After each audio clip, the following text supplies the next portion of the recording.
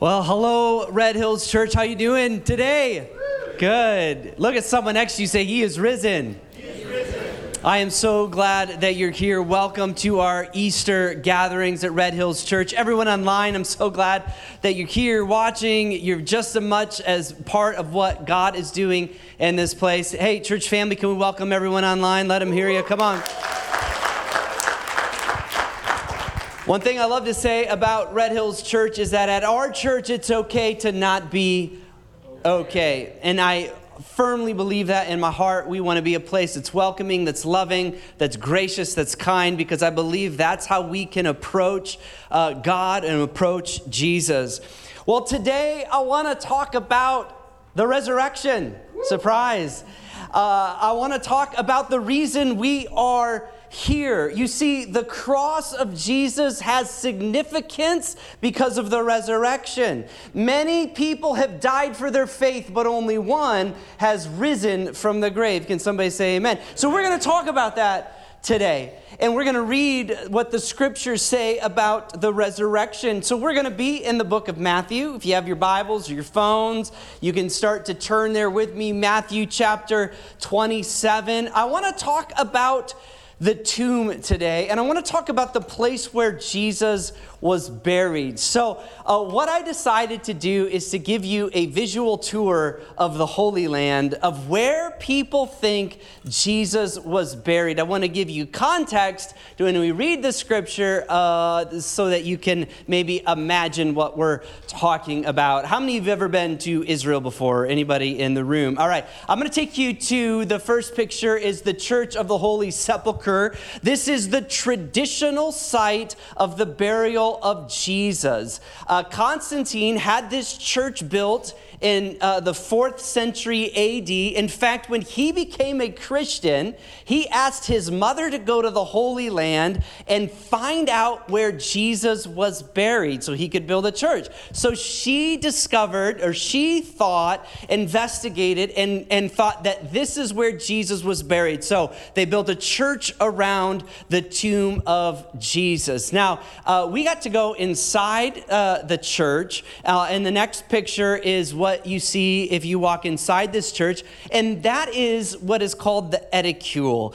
And it is believed to be that the tomb of Jesus is inside that room. Now, when I went to Israel in 2018, I didn't get to go inside there because the line was too long, but I found a picture of the inside of the Edicule, and so the next picture is where they believe the slab or the stone of Jesus where his body was laid. Now, what some of you might not realize is that there's not only one place that they think Jesus was buried, but there are two places that they think Jesus was buried. The next one is called the Garden Tomb. The Garden Tomb is where it was discovered in 1857, I think. And it was discovered because someone saw in the rock face, on the cutout of a rock face, a picture or an image of a skull. So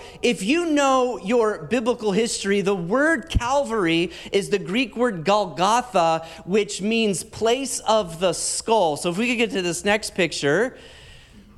Oh, not that one. Do we have one more? That's it. All right. We don't have the picture, but if I could show it to you, in 1857, someone snapped a picture, and in this rock cutout, you see like eye sockets, a nose, and a mouth. And then they found this tomb, and you go to the next one where I come out of the tomb in 2018, of where Jesus was buried. Now, this feels more like what it would be like in the first century. Whether it was at the Church of the Holy Sepulchre or the Garden Tomb, the reality is we know a lot about the story of where Jesus was buried. So Matthew 27, grab your Bibles, look on your phones, follow along. 27, I'm going to read in verse 57 about the burial of Jesus. Here we go. As evening approached, there came a rich man from Arimathea named Joseph, who had himself become a disciple of Jesus. Going to Pilate, he asked for Jesus' body. And Pilate ordered that it be given to him. Joseph took the body, wrapped it in a clean linen cloth, and placed it in his own new tomb that he had cut out of the rock. He rolled a big stone in front of the entrance to the tomb and went away. Mary Magdalene and the other Mary were sitting there opposite the tomb. The next day, this would be Saturday, the one after preparation day, the chief priests and the Pharisees went to Pilate. "Sir," they said, "we remember that while he was still alive, that deceiver said, 'After 3 days, I will rise again.' So give the order for the tomb to be made secure until the 3rd day. Otherwise, his disciples may come and steal the body and tell people that he has been raised from the dead. This last deception will be worse than the first." "Take a guard," Pilate answered. "Go make the tomb as secure as you know how." So they went and made the tomb secure by putting a seal on the stone and posting the guard. I want to put up that last verse for you because I want to preach out of this one verse. In verse 66, it says this. It says that when he was buried, they made the tomb secure by putting a seal on the stone and posting the guard. There are 4 elements in the story that I want to point out to you today about the burial of Jesus and how secure they made his tomb. And these 4 elements are the following. I want to talk about the tomb. I want to talk about the stone. I want to talk about the guard. And I want to talk about the seal. I want to talk about the tomb, the stone, the guard, and the seal. All 4 of these elements were intended to keep Jesus in and keep other people out. It was a way of securing the tomb so that a resurrection could not happen. And these 4 things are what held Jesus captive and contained within this dark tomb. So I want to talk about the tomb first of all. The tomb, as you saw on some of those pictures, is a cutout, would have been a cutout in a rock face. Now, it's interesting that they say a rich man, Joseph. Do you know why they call him a rich man? Because Jesus, as a criminal, could not be buried in a family tomb. He could not be buried with other people. So the law would prohibit him from being entombed in a family tomb. The other thing was this, is that once he was buried in that tomb could be used by no one ever again. So Joseph gave up his own tomb, his own legacy, his own family's tomb for Jesus to be buried. The second thing I want to talk about is the stone. It says this, that Joseph rolled the stone in front of the tomb. So a stone in the 1st century AD to cover a tomb like this would have been 4,000 pounds. It would have been the weight of your car or maybe even your truck. And the question is this, well, how did Joseph roll the stone? All right. So what you've got to understand in a 1st century burial site is that this stone would have been on an incline, like a channel. It would have been not a big rock like you see in kind of the like kid Easter, like this. There's this rock. It would have been a stone that could be rolled in a channel. It would have been chalked by a piece of wood or another small stone, where all Joseph had to do is pull that out and let the stone turn and roll in place in front of the tomb. Then it would have sealed the tomb up. They did this for a couple reasons. Number one, so that grave robbers wouldn't come and steal things on the body of the deceased. Number two, so wild animals couldn't get in. Then there's the guards. We've got the tomb, the stone, and the guards. The guards, this one's interesting. You might think that the guards were there to prevent a resurrection, but Pilate and the Jewish people did not think that Jesus was going to be resurrected. They feared that somebody was going to steal the body and stage a resurrection. And so they asked for a guard. In fact, most people believe the word guard here means the word watch, that it wasn't just one guard, it would have been a division of Roman soldiers, so it would have been 4 guards. Now, let me describe the Roman guards to you in the first century AD. These men would have been trained for the military. They would have been considered like special forces today, maybe an Army Ranger or a Navy SEAL. They served in the Roman military for 20 years. And every Roman guard had a gladius, which is this small sword that they fought with, and they had a javelin. They had a helmet and they had armor. A Roman guard was intimidating. And so they were trained with their weapons to kill expertly at anyone or anything that came their way. Why do I describe the guards to you? Because these guards were no lightweights. I mean, they weren't wimps. They weren't chicken at what was going to happen. They were career military men, fierce warriors. And then there's this last part that I've read this story 100 times, but I've never studied this one element. The seal. It says that they put a seal over the stone. And the seal would have been made of molded clay, pressed on the stone with ropes, and imprinted with the Roman seal, the seal of the Caesar or the Roman emperor. And this would have been designed, obviously not to keep people out, but it would have been recognized in the first century as the ability that if you broke that seal, you would face the full force of the Roman army and the Roman military. You would face execution if you broke that seal. That was Rome's way of saying that if you break this, you are dead. You would face Rome's wrath. Now, it's interesting because the guards, after the resurrection of Jesus, and we're going to read that in just a moment, the guards do something, they're in a predicament that if they say someone broke the seal, but they have no one to point to, then they're going to face death. If they say that someone stole Jesus' body, but they don't have a suspect, they're going to face death. If they see Jesus rose from the dead and actually walked out of the tomb, they're going to face death.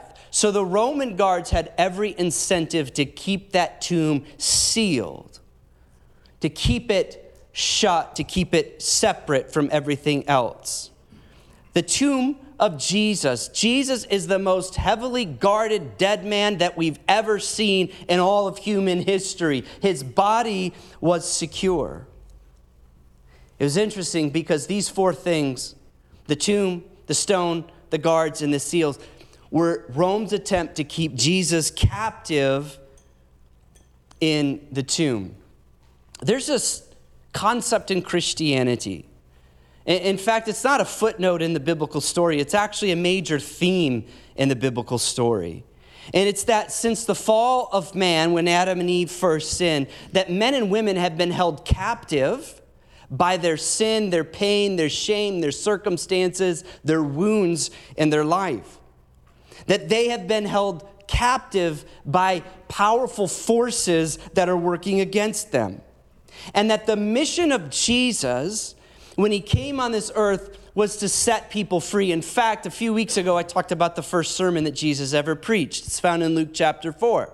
That his first sermon was all about people finding freedom. He said, I came to proclaim good news to the poor, freedom for the prisoners, sight for the blind, and to free the oppressed. And when Jesus preaches his first sermon, what he's talking about is he wants to set people spiritually free. And so this concept that men and women have been held captive, and the mission and plan of God all along was to set people free. And the way he does that is the most unlikely way and the most unlikely story, as he does it through the cross and he does it through the grave. That victory comes through death. Think about it. Jesus allowed himself to be arrested, nailed to a cross, taken to a tomb, to be held captive, to become what we are, entombed in a rock so that he could set us free. Do you realize that Jesus broke all barriers of what people thought he came to do? People thought that Jesus came to give them political freedom. The Jews were under oppression from the Rome. But he said, I did not come to give you political freedom. He said, I came to give you spiritual freedom. I want to set you free. Now, there's this idea we've been exploring as a church for the past few weeks, and we're in the middle of this series called Invisible Prisons. And what we're doing is we're looking at the prison narratives in Scripture, and we're seeing what God does in the prison narratives of Scripture. And so we looked at Joseph. Next week, we're going to look at Daniel. We're going to look at Paul and Silas. We're going to look at all these stories where evil men have tried to keep God's faithful people held captive, and what God does. And what we see is that it's in these prison places where God moves the most.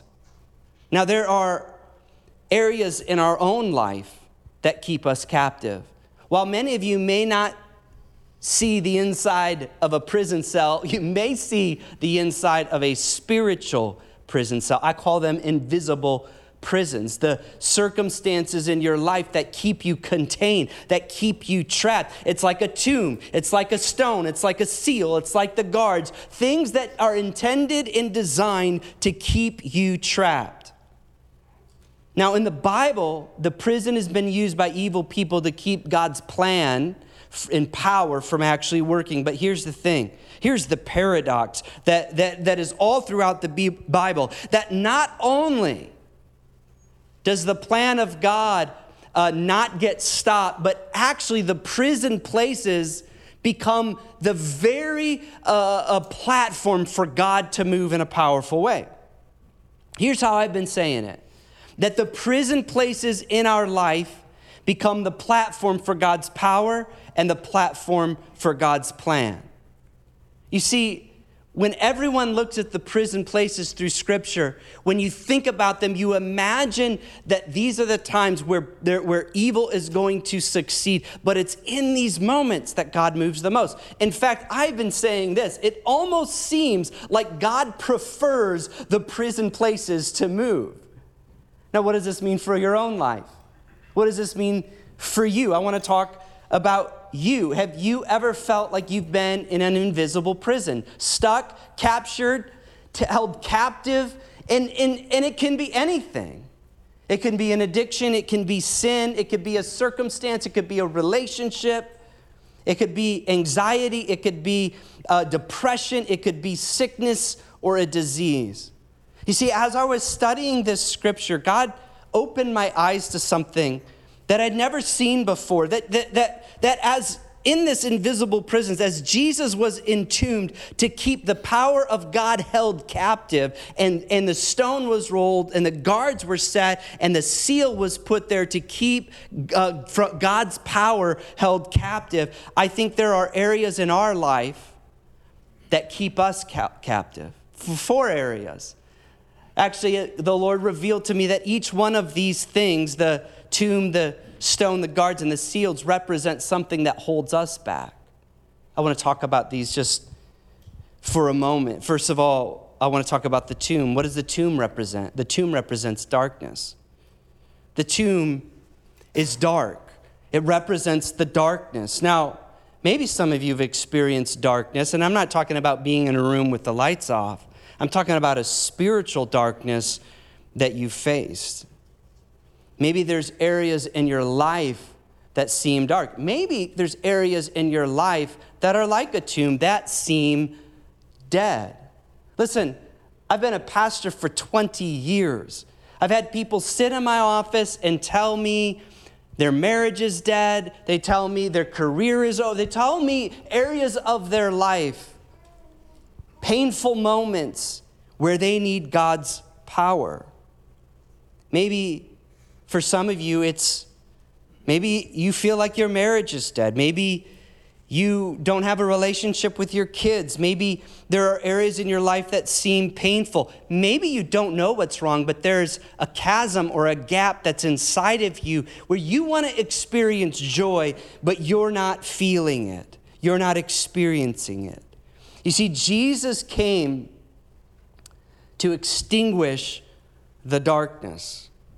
John 1, 4, and 5, Jesus said this, or John says this, "In him was life, and that life was the light of all mankind. The light shines in the darkness, and the darkness has not overcome it."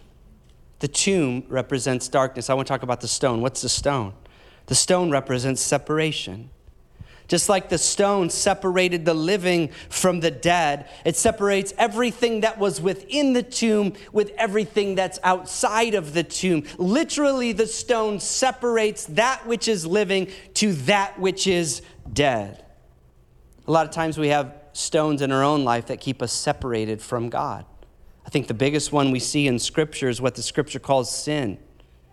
You know, it's interesting. Sin, as defined by most people, means missing the mark. And a lot of times we think sin is separation. We think of it as personal sin, something I did. But I like to share with people, and I will preach this until I die, is that sin is more than just your personal sin. Sin is the pervasiveness of evil in the entire world.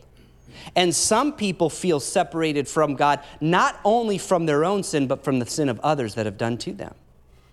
And so people experience wounds, and they experience pain, and they experience separation, not just because of something they did, but oftentimes because of something someone else did to them. Do you have a stone in your own life, something that keeps you contained? You know, oftentimes we try to roll the stone back on our own. You know, at 4,000 pounds, one man could not roll the stone. It would take several. And no one could roll the stone from the inside. There's no way. There's no handles. There's no leverage that you could use. There's no way. It doesn't matter how many men were inside this. You could not roll this thing uphill. You see, the reason that God sent Jesus on this earth is because he knew that we couldn't do it on our own. He knew that we couldn't roll the stones away in our own life. He knew that we could not get to God without a plan and without his son, Jesus. That we can't live a victorious life without the power of God living in us. I love what Romans 8:11 says. It says this: the Spirit of God who raised Jesus from the dead lives in you. What is Paul saying? He's saying that the same Holy Spirit that revived the heart of Jesus after he'd been dead is the same Spirit that lives in you. The same Spirit that empowered Jesus in the wilderness during the temptation from the devil is the same Spirit you can have in the wilderness experiences of your life. The same Spirit that descended upon Jesus as a dove when he was baptized is the same Spirit that can come upon you. The tomb, the stone, and we have the guards. What does the guards represent? The guard represents fear. You know, fear is one of the most powerful negative emotions that we can experience as people. And just like the Roman guards created fear in the Jewish people, we experience fear in our own lives. You know, as I look back in the past couple years, a lot of people experience fear. And it's interesting because nobody would say that they experienced fear. But some people were afraid of getting sick. Some people were afraid of dying. Some people were afraid of getting their freedoms taken away. There was a lot of fear happening in the last 2 years. Are you with me? How do you know you have fear in your life? You see, when you have fear in your life, you try to do one thing. You try to control. If you begin to control things, I guarantee you trace that back, it's because you have a fear in your life. And whenever we have fear, we attempt to control the things that are around us. Fear manifests itself in many different ways, but oftentimes it manifests in control. Maybe some of you live in fear. Maybe some live in fear in giving your life to Jesus fully. Maybe some of you live in fear of what your family would think or what your friends would think. You know, I remember I was an intern at my dad's work, 3M, and I was studying in the environmental engineering department, which was a fancy way of saying waste management.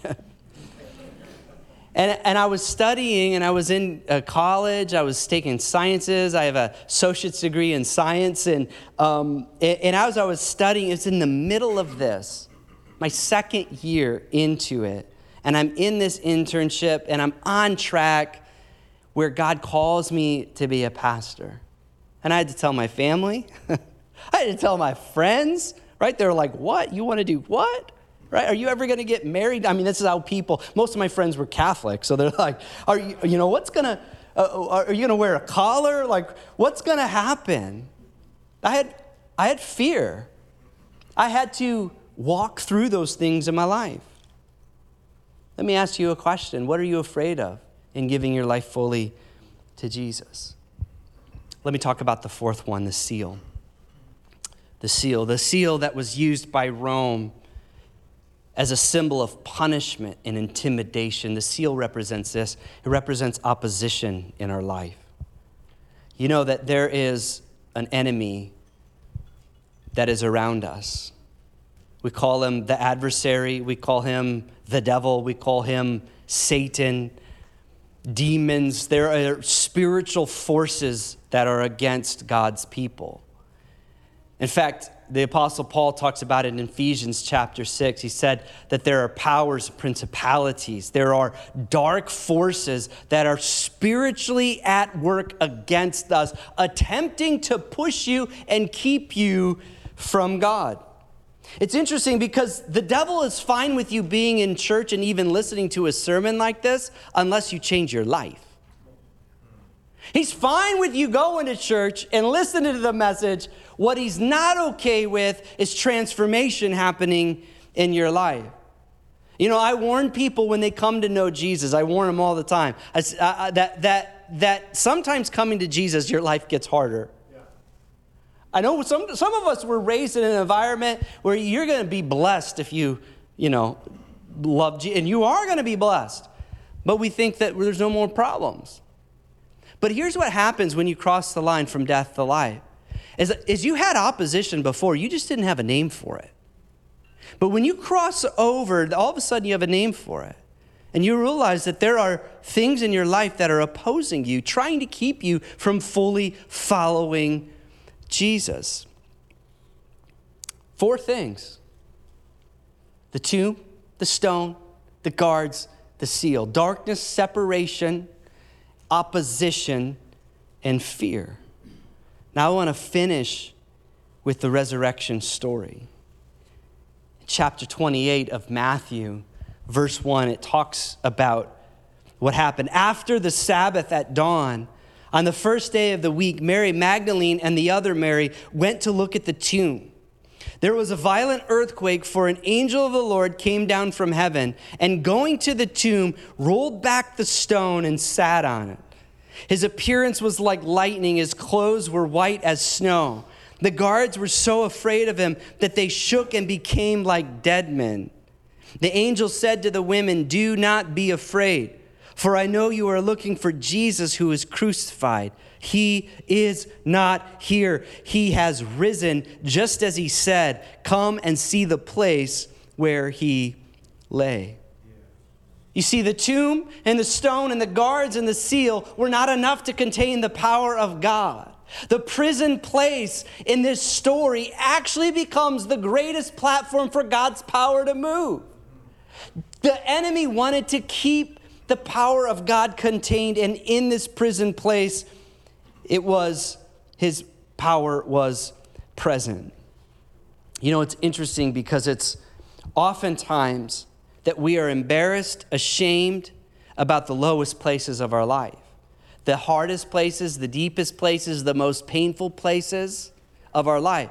We try to hide it. It's why I say at our church, it's okay to not be okay, because we want to be able to expose the pain that we experience, because it's in that exposure that God can heal. God only heals what you uncover. He's not going to dig it out of you unless you open yourself up to him and bear that before him. But it's in the lowest places that we try to hide. But oftentimes I want to tell you that it's in your lowest place that becomes the stage for God's glory to move. It is the story of the Gospels. It isn't just a story, it is the story. That victory comes through death. That power comes through the prison places in your life. It doesn't matter how dark, it doesn't matter how deep, it doesn't matter how painful. God not only moves in those places, but it seems to me that he prefers to move in those places. Why is that? Because when the miracle comes, and the miracle will come, it all points to Jesus. It's no disciples that stole his body, all right? There's no other story for it. It's not that you didn't roll the stone away, that God provided the miracle.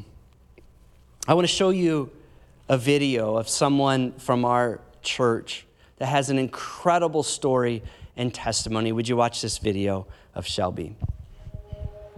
Even in the midst of darkness, God has showed up for me. My name is Shelby Collins. I was born in Montana, and in 2019, my husband and I decided that since we were having a baby, he needed to get out of the military and come back home so that we had a stable environment for my daughter. Growing up, I have always had a heart for God. I just remember being in my front yard, laying down on the grass and looking up at the skies, and just kind of knowing something else was out there, but I didn't know what it was. I can still feel the feeling. My heart felt heavy, but it felt peaceful. My parents were not religious. If they were anything, they believed in, the darker side of things. I was always scared. Scared to come in my house. And, at the time I didn't know, am I scared on what I'm going to walk into? Are they drinking? Or am I scared because the house just feels dark, the house just feels heavy? My first experiences with church, I was very young, maybe 5 or 6, and my parents would drop us off at a Bible study at a random church. I didn't know anybody. I have 2 vivid memories of being yelled at church, and I don't know why. I was in trouble, and then I remember my parents coming to pick us up, and they were very drunk.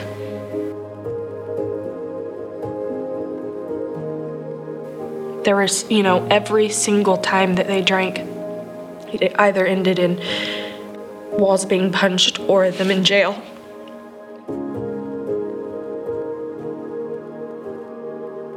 I watched my dad suffer with depression, and my mom just kind of shrug it off like, oh, he's not depressed, he's just an alcoholic.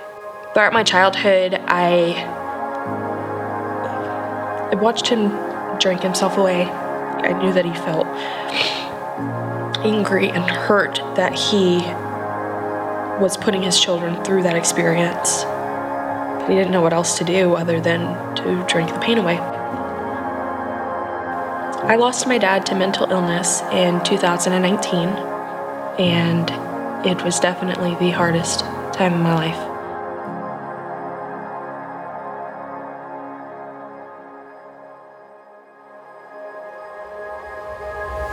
When I think of God turning beauty from ashes, I think of when I was in middle school. I had a PE teacher who was the first adult that I had confided in, and he gave me a little quote that said, "Flowers can't grow without a thunderstorm."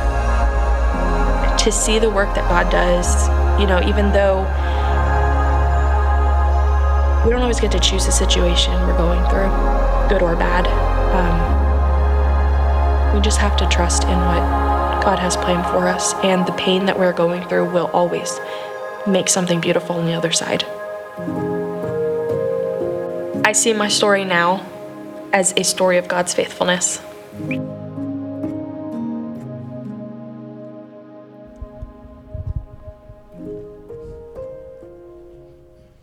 Can we just celebrate Shelby's story?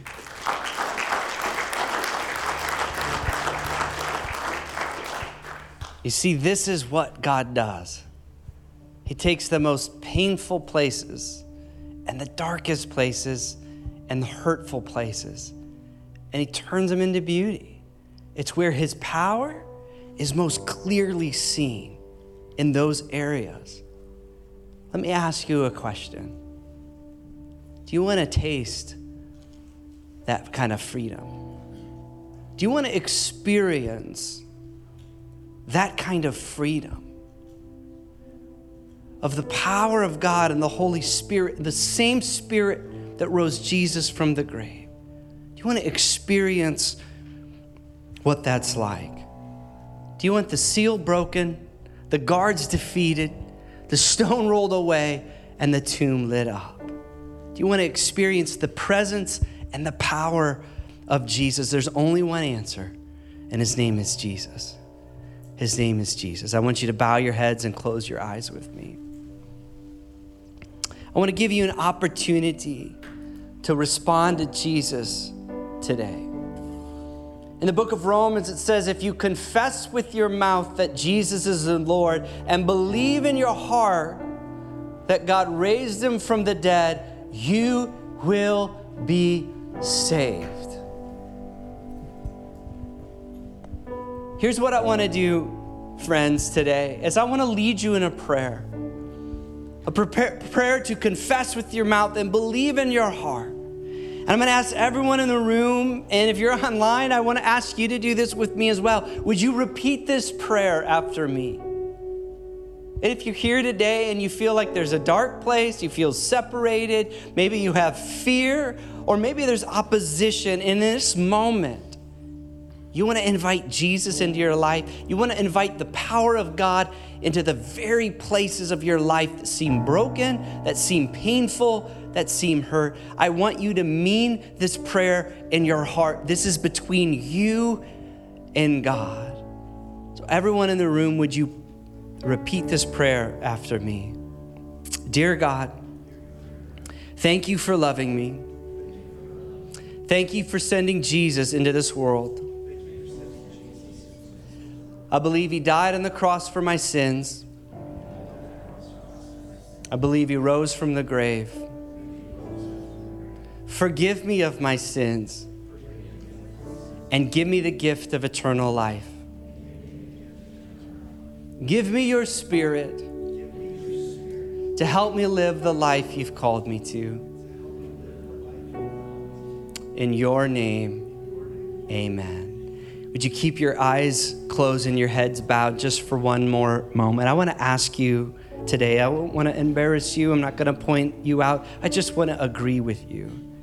If you're here today and you made that decision, you invited Jesus, whether for the first time or maybe a time to recommit to him, I just want to ask you to raise your hand just so I can agree with you. If that's you, would you just lift up your hand? Amen. I see your hand. I see your hand. I see your hands to my left. If you're online, just text the word decision to 94000. We want to know if you're allowing Jesus into your heart and your life. Those of you who just raised your hand, you made the most important decision of your life. To receive Jesus, believe in Jesus, confess with your mouth that he is Lord, believe in your heart. Let the light come in to the darkness. Let the stone be rolled away. Let the seal be broken and the guards be defeated in your life. God, thank you for this moment. Thank you for the cross and the resurrection. We love you, Jesus, and we praise your name.